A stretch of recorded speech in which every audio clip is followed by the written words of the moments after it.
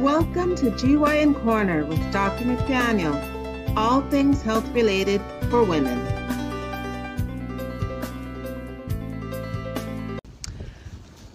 Good morning, this is Dr. McDaniel at GYN Corner. I'm a board certified obstetrician gynecologist in New York City, and I'm bringing to you all things health related for women. So let's see, today I am at the horse farm. We live in New Jersey, and the horse farm is in Morganville. It's called Baymore Farms. It's a good farm. The girls have been taking horse riding lessons, equestrian lessons for 10 years now. Well, Jill's been taking for 10 years. She started when she was 5. She's 15 now. And she started 2 weeks after her 5th birthday in January. And Joy, who is 10, she's been riding for 7 years. Since she started when she was 3.5. So we're here every Saturday, and I'm walking around. We had a big snowstorm earlier in the week. We got about, where we live, we got about, I think it was, I can't even recall anymore. I think it was a foot, maybe 6. It was between 12 and 16 inches. I can't even recall anymore. It was between 12 and 16 inches. And here in Morganville, I think they got about 16 to 18 inches. I'm not 100% sure. But the snow is melting and it's compacting, so I'm standing on snow right now. But it's fairly firm, so I'm not sinking through, and it's about maybe 9 or 10 inches of snow that I'm standing on, so it's kind of funny.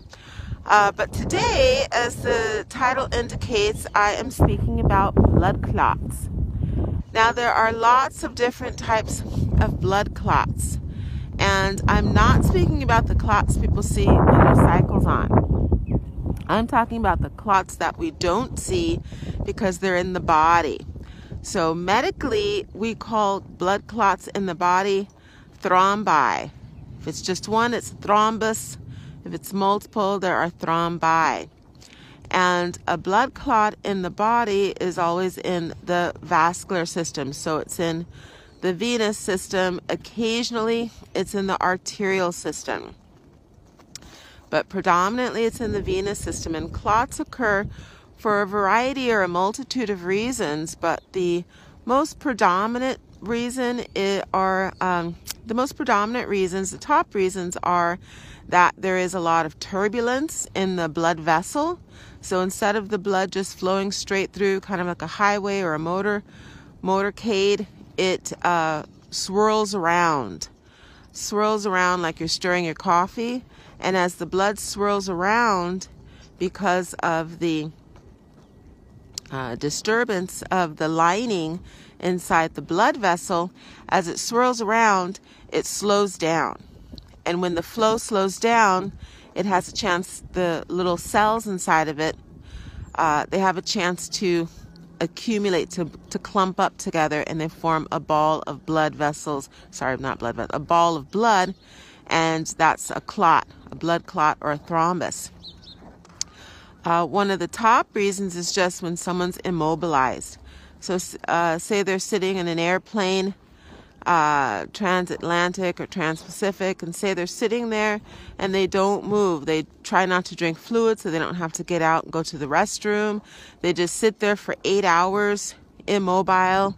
They don't even stretch out their legs because they're in economy. Maybe there isn't any leg room and they're really tall. So they just sit there for 6 to 8 hours. The blood flow is decreased because when we walk around, the muscle action in our legs actually helps to pump the blood returning to the heart back up to our heart. So there's decreased blood flow when you are not mobile. So if they're sitting there on the plane for 6 to 8 hours, the blood flow will slow down. We all know their ankles may get swollen. That's another factor. The ankles get swollen because the lymph system and everything is not flowing back up. So it's much easier, and that's one of the primary reasons for a blood clot in the legs, a thrombus in the legs, and we call that a deep vein thrombosis. Another reason is if someone has a genetic predisposition. So there are several genetic predispositions which make them hypercoagulable. So it gives them an increased risk for their blood clotting. And sometimes that will happen at the least provocation. So they may be sitting in their car on a relatively short trip, say 2 to 3 hours, and they could get a clot in the leg. Or surgery. So if someone's had especially pelvic surgery, that can disrupt the vasculature and loss of scar tissue and healing. That can increase the risk of blood clots. Cancer can increase the risk of blood clots because of the factors that the cancer cells promote. It can affect the clotting behavior of the cells inside our bloodstream. So those are some. Oh, and pregnancy. I don't know how I could forget pregnancy. Pregnancy can do it because of the high estrogen state.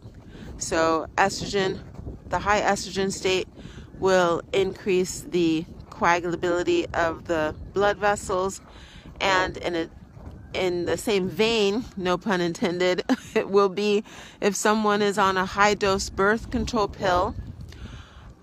Because of the high estrogen state, we don't really have high dose birth control pills anymore, but they may have a slight provocation, genetic disposition, or some trauma to their blood vessels, and then even a moderate dose pill might be enough to push them over the edge. And then I guess the last one, we don't prescribe hormone replacement as often anymore, but if someone has a slight provocation and they're on hormone replacement, they're not supposed to see so much estrogen, but for them, because they're postmenopausal, it's quite a bit more estrogen than their body is used to seeing. That too can increase coagulability. And I had a colleague, she had no problem. She had 3 pregnancies, 3 children, had been on birth control pills most of her reproductive life. She went through menopause, went on hormone replacement, and she got a blood clot, and she had a small stroke. So you never know what factors may end up aligning. So those are the main factors that can cause increased blood clots in the vascular system or in your bloodstream. And we call that a hypercoagulable state, so it clots up easily. And then when you get a blood clot or a thrombus, depending on where it formulates, it can travel downhill if it gets ripped off of its base. So if you get a clot in the leg, we call that a DVT, or a deep vein thrombosis. If it travels and then that clot goes, or sometimes it won't be in the deep veins, it'll be in the superficial veins, so then it's called a superficial thrombophlebitis. Those are more obvious. So the DVTs sometimes will go unnoticed as just maybe a muscle ache or a leg cramp, and it's usually the calf.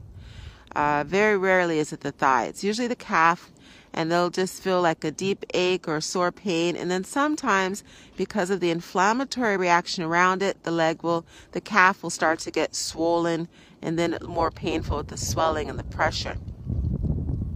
If it's in the superficial veins, a superficial thrombophlebitis, it'll be red and hot. You'll see a spot that's red and hot, and you may even feel a hard kind of like little pebble or stone underneath the skin.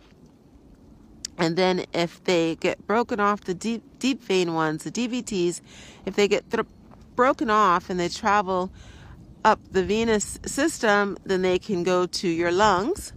And when it settles in the lungs and clots in the lungs, we call that a pulmonary embolism, because once it's been ripped off of its base and travels, now it's an embolism, not a thrombus. The thrombus is sitting still or formulated, and the embolism is the traveling clot. Sounds like a band, traveling band, but it's traveling clot. And that's a pulmonary embolism. Pulmonary embolism has a 50% mortality rate. So half the people who get a PE or pulmonary embolism will die. And if it travels up to the brain, then it's a stroke. And we call that an occlusive stroke as opposed to a hemorrhagic stroke. So an occlusive stroke is a clot, so it's cut off the blood flow to the areas downstream, whereas a hemorrhagic is a vessel that pops, ruptures. So those are all of the main ones. And then a small percentage of people, if they have like a heart valve, a mechanical heart valve, they can potentially get clots on that mechanical heart valve, and then that could get thrown off and cause problems also with emboli. So I'm going to stop there because this has ended up being a little longer than I anticipated. I'm trying to keep these relatively short. I am quite loquacious, and I always have a lot of information to give on these topics. So I'm going to stop there. That's part 1 on blood clots, and we shall reconvene with part 2 on blood clots. Thank you for joining me on a wintry, blustery, snow-packed day. Ooh, geez, sorry, I almost dropped the phone. Here in New Jersey. I'm in Morganville today at the horse farm.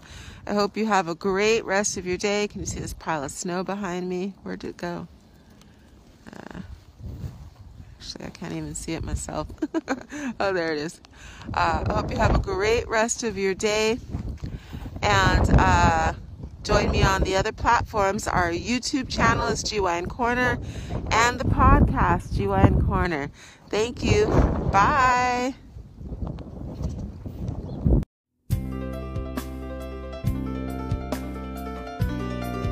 Thank you for joining Dr. McDaniel at GYN Corner. All things health related for women. Please subscribe and join us again soon for another episode.